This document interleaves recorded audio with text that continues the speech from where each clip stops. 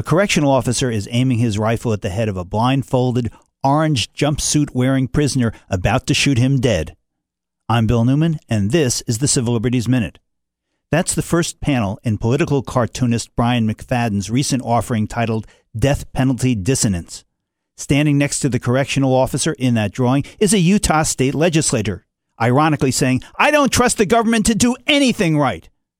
The Utah legislature, you see, has just reauthorized use of the firing squad when lethal injection drugs are not available to kill the condemned. The next panel shows a chemist with a beaker next to a warning poster with a skull and crossbones. The poster's title, Lethal Injection Drugs. Underneath the title are the words, "Side effects may include pain, suffering, and death."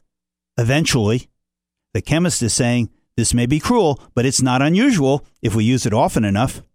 Another panel shows a cleaning woman wiping down the electric chair in Tennessee. First she says, "I'm staunchly pro-life." And then she adds, "except when I'm not." There are 4 other panels, but unfortunately, we only have time to describe one more.